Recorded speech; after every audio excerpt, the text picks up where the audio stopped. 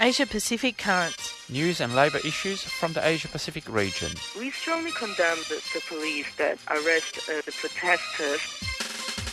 Saturday mornings at 9 o'clock. On Community Radio 3CR. Workers of the world should unite to fight this greedy capitalist. Brought to you by Australia Asia Worker Links. Good morning and welcome to Asia Pacific Currents. This Saturday, the 15th of October, you're listening to Community Radio 3CR. I'm Giselle Hanna. And I'm James Barry. And that track that you heard at the end of Solidarity Breakfast was Westgate Bridge Song by Mark Seymour. Mark Seymour from Hunters and Collectors, is That's that right? correct. Thank you. James looked that up for me. And thank you to Annie McLaughlin for another tremendous Solidarity Breakfast show. You are listening to Asia Pacific Currents, which is brought to you by Australia Asia Worker Links. You can find us on the web, all the w's.aawl.org.au. We're on Facebook and Twitter, so look us up on those social media platforms. In the second part of today's show, our feature interview is with Kara Tagaw, who is the International Officer for the KMU, the Kilusang Mayo Uno, which is the May 1st movement in the Philippines, but it is the militant labour federation, the Federation of Trade Unions, the militant one in the Philippines. Kara herself and another unionist, the Vehicle Drivers Union president, Larry Valbuena, were both arrested on Monday on trumped-up charges to do with a demonstration that they organised against some terror laws, some anti-terror laws that are basically used to target communists. They were arrested and released, and I had an opportunity to speak with Kara yesterday following her posting bail and being released from police custody. So we'll bring you that interview in the second part of the show. But of course, first up, news from around the region. To Myanmar, where there are renewed calls to release jailed unionists. On Monday, UNI Global Unions, representing 200 million workers worldwide, renewed calls to release more than 60 union activists that have been jailed by the junta in Myanmar since the 2021 coup. Global Unions also called for all trumped-up charges against unionists to be withdrawn. More than 300 unionists have been arrested since the 2021 coup, and more than 50 have been killed, while others are in hiding in fear of arrest. In September, a march led by International Workers' Federation of Myanmar was violently attacked before it even got underway, with 29 activists, including student activists, being arrested. Trade unions have been effectively banned since the coup, and labour abuses, from unpaid wages to child labour and gender-based workplace violence, have drastically increased. And in Iran, we enter the fourth week of protests there, anti-government protests in Iran sparked by the death of a young woman, Jina Mahsa Amini, at the hands of the morality police in September, have entered their fourth week. On Monday, oil workers in Asulagye, don't think I pronounced that correctly, James, on the Persian Gulf, went on strike in solidarity, blocking roads near the processing plant. However, observers noted that only contract workers went on strike, and in the increasingly stratified oil industry, permanent oil workers have yet to join the protests. This week, security forces escalated action in Kurdish-majority districts in Iran's west, including in Sanadaj and Jina's home city of Saqqez, in an attempt to silo protesters along ethnic and sectarian lines. Gunshots and mortar fire were recorded in a number of Kurdish cities as security forces responded to protests with military-scale operations. This stands in contrast to their response in larger cities such as Tehran. Despite the extent and duration of these protests, it's clear that the Iranian government intends to ride it out the way that it always does, with brute force. It is very, very dramatic, but James, I also think the protesters intend to ride this out as well. That's right. We haven't seen protests of this duration in Iran since the revolution, I think. So it is unique in that sense. To India now, where unions are pushing for government to negotiate on workers' rights. In the Centre of Indian Trade Unions, or CITU, has called upon the state government in Tamil Nadu to take action against state-owned companies in the region that refuse bargaining with unions on workers' rights. State President A. Sundara Rajan and General Secretary G. Sugamaran stated that the issue is coming to a head as routine negotiations regarding wages that normally occur before the holiday of Diwali, which is on this year on the 25th of October, have not yet taken place. In addition, the CITU has called upon the government to similarly pressure private sector employers who are also ignoring unions in the process of bargaining. And in Palestine, factions have agreed to put aside their differences to hold elections. Representatives of Hamas, Fatah and 12 other Palestinian political parties came to an agreement this week in Algiers to put their disputes aside and hold elections in the next 12 months.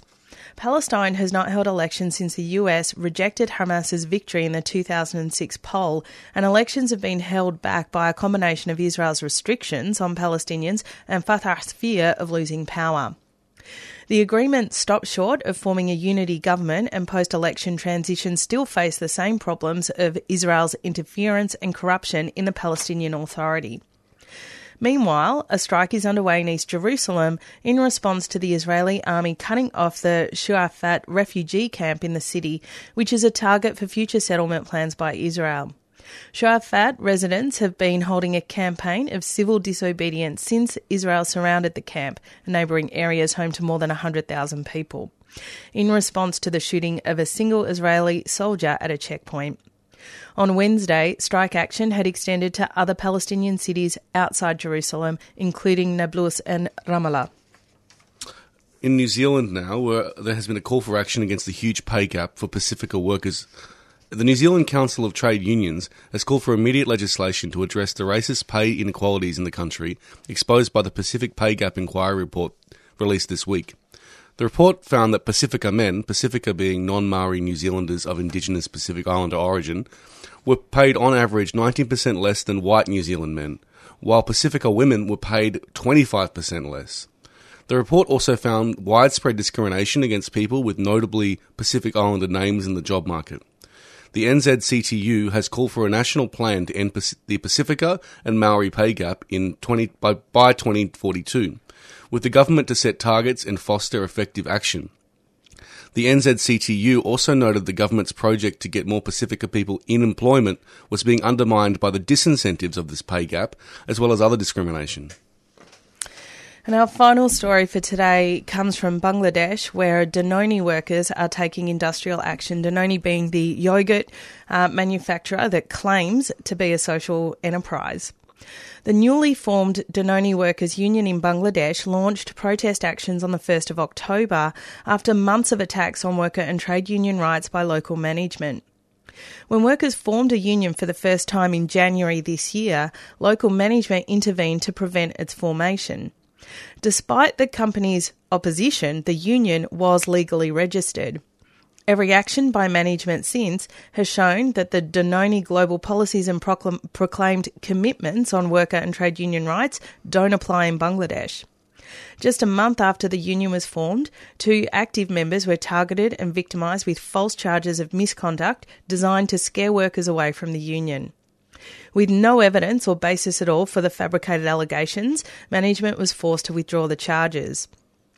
The union sent a protest letter on the 23rd of September against ongoing harassment of unionists and for the company and about the company's failure to register an enterprise bargaining agreement, which they had actually agreed to but just refused to sign. But management ignored the protest letter. As a result, the union launched protest actions on the 1st of October. That is news from around the region.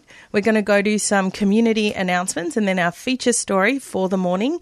It is 9 minutes past 9 o'clock here on Community Radio 3CR.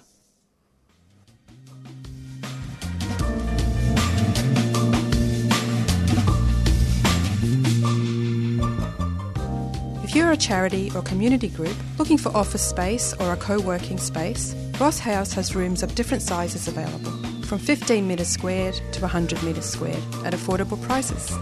Many charity groups already call Ross House home, so if you're interested in joining a vibrant community or working towards social justice and environmental sustainability, please visit rosshouse.org.au or contact reception during office hours on 9 650 1599.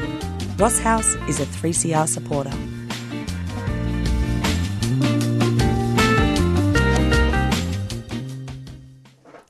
It is 10 minutes past 9 o'clock here on Community Radio 3CR. Earlier in the week, on Monday, the 10th of October, Kara Tagao, who is the International Officer of the KMU Kilusang Mao Uno, and the Vehicles Drivers Union President Larry Valbuena, these are Filipino comrades, they were both arrested on trumped-up charges related to a demonstration that they organised against the Philippines' anti-terror laws. They posted bail with the help of community and international organising to raise the funds. They raised the bail and they were released later in the week. And yesterday I had a chance to speak with Kara Tagao. She starts off here by answering the question, what were those charges about? It was September 22 that we learned that we have a case, a warrant of arrest, stating that we have a robbery case filed by a police officer. And so the next week, the last week of September, we posted bail for this said case. And then we learned that we had another case, which is the case of direct assault. So we couldn't find any papers, documents related to the case, and so we couldn't post bail for the case of direct assault until after the arraignment of our trumped-up robbery case on Monday, October 10. As we were stepping out of the regional trial court of the Quezon City, we were suddenly arrested by some personnel from the QCPD, QC Police District, saying that we are being arrested on the charge of direct assault, and we were brought to Camp Caringal. And of course, I mean, you're referring to these as trumped up charges, and we can see that they're trumped up charges. What do you think is the motivation behind yours and your comrades' arrest? The incident that they're taking the case from happened in July 2020. It was an activity against the anti-terror law, which was attended by different sectors in the Commission on Human Rights grounds. For whatever reason, the police asked for the leaders of the organizations that were present in the activity, and Larry, one of the leaders of Piston, and I were former leader of League of Filipino Students, was mentioned during the activity. And we think that after a long time, since they threatened to file charges, we think that they decided to pursue this case because both Kalari and I are now in the labor movement and organizing labor unions, trade unions, and we have been actively campaigning for the rights of workers, especially since the new administration came into being. We have been doing dialogues with the new government officials. We have attended the International Labor Conference. I personally was a delegate to the International Conference. And so we've been having dialogues, and we've been getting a lot of good news, commitments from different congressmen, senators, and government officials about our campaigns for a wage increase, for security of tenure, and the protection of the freedom of association. And we think that in order for the government or for the policemen to stop us or in some way divert our attention, it's one of their ways to harass and intimidate us as we pursue our different campaigns. So your campaign was the campaign for which you were arrested was around the Anti-Terrorism Act. It was some legislation that is, I would argue, being used to target activists, communists, unionists, worker rights activists. There's also another one, the cyber libel law, which we know that in August this year, another comrade of yours, Walden Bello, was arrested under this law. Can you talk a little bit about the Anti-Terrorism Act, the cyber libel laws, and the other general laws that are used to target activists? Yeah. The terrorism law, the cyber criminal law, and other laws that have the same basis of arresting individuals is actually an attack to press freedom, to the democratic rights of the people, for the people to be able to freely criticize the government, to freely believe in their principles and in the virtues that they want to choose. It has been an ongoing and intensifying program of the government since the Duterte administration, and it's still continuing, as Marcos has said, that he will uphold or continue the programs and policies of the Duterte administration.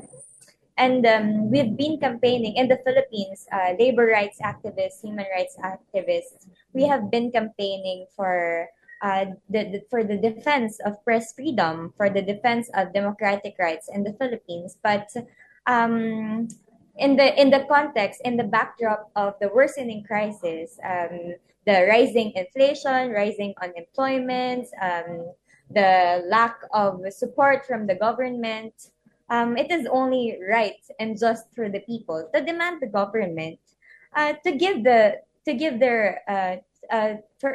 demand the government to give the rights of the people, to address the worsening problems, economic and health, social problems. But instead of addressing these issues, the government has been on a role of attacking the rights of the people. And we believe that Anti-Terrorism Act and other laws that anti-terrorism law and the other laws that are of the same policy as silencing the criticism and dissent of the people. It's a way of the government to silence the people instead of addressing the economic and social issues that we are currently facing. And are you able to tell me what is the National Task Force to End Local Communist Armed Conflict? What is that? I know that was introduced by President Duterte. He's not there anymore. Marcos Jr. is there now. What is this law? Will it remain in place? Yes.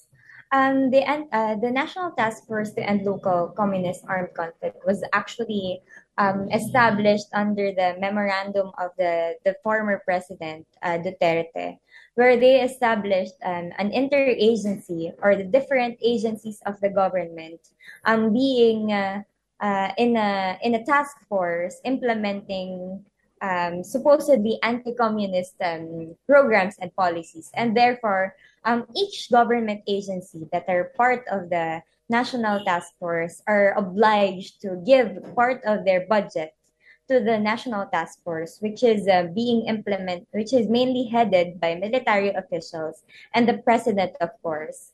And we've seen so far that instead of these budgets being allotted to social services for the people, these budgets that are going to the National Task Force, they are being used to red tag. They're going all over the Philippines, inside schools, inside workplaces. They are holding fora, let's say fora, and in the discussions that they do inside schools and workplaces, they say that the civil society organizations, critical individuals, are communists, and therefore, if they are communists, they should, and members of the or fronts of the CPP, NPA, NDF, they don't deserve to be roaming free, to be doing what they are doing freely, and basically painting activism as a terrorist crime.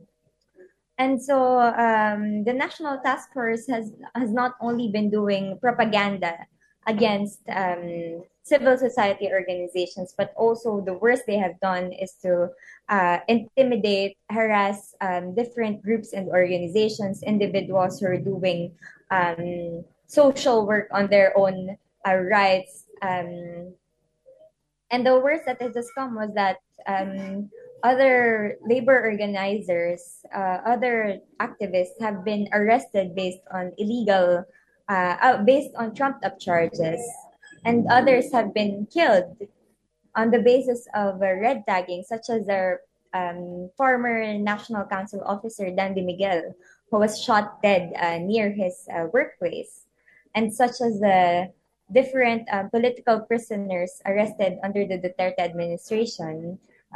Case in point, Paul Viuya, also a National Council member of KMU, who was arrested because of supposedly bearing illegal possession of firearms and other materials.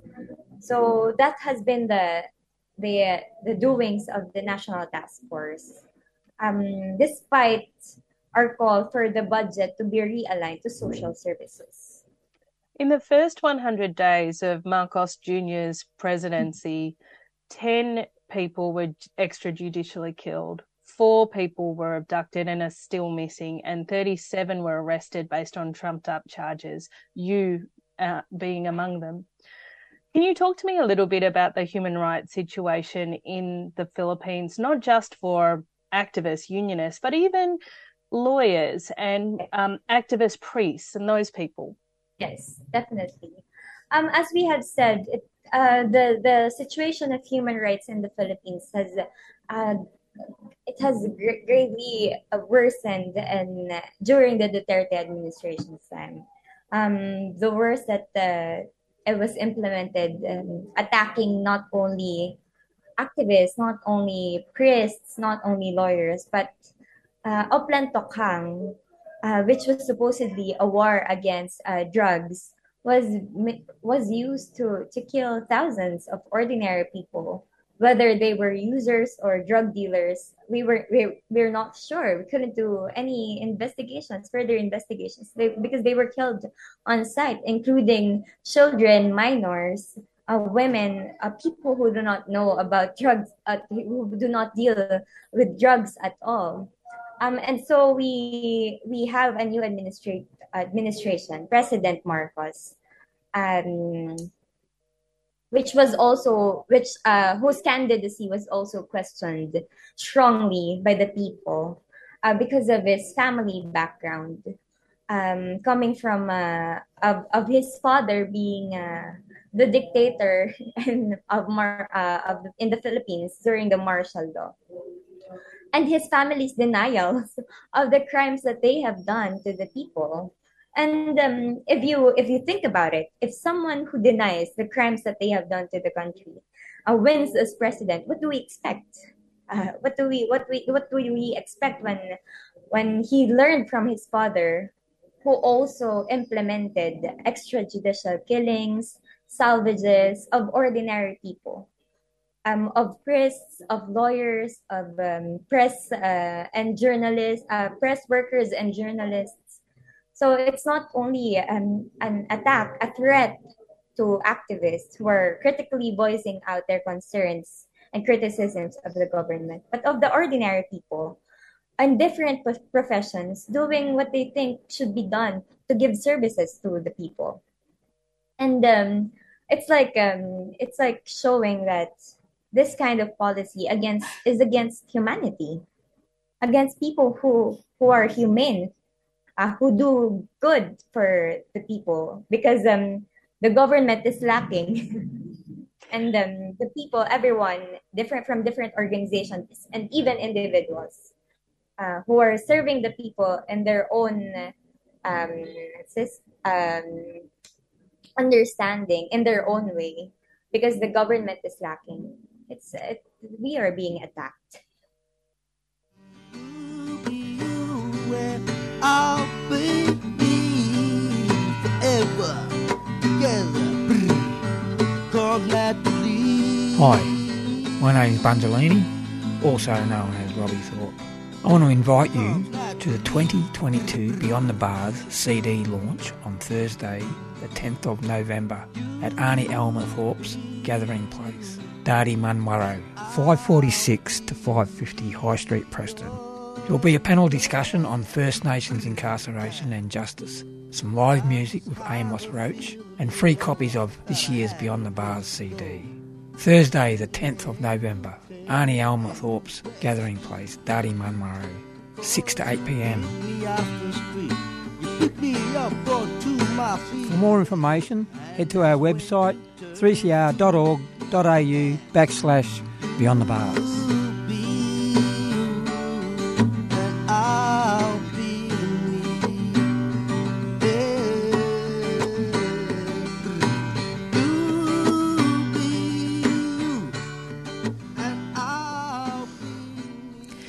You were listening to an interview that I did with Kara Tagaw, the International Officer of the KMU, Kilusang Mao Uno in the Philippines, one of the militant labour centres. I spoke to Kara about her recent arrest and release on bail in relation to some trumped-up charges. And that does bring us to the end of Asia Pacific Currents for another morning. James. Thank you. This is James here. We're going to go out with some more community announcements, and coming up next is Palestine Remembered. But please stay tuned to 3CR for the rest of the weekend. We'll be back next Saturday at 9 o'clock with more news and current affairs from the Asia Pacific region.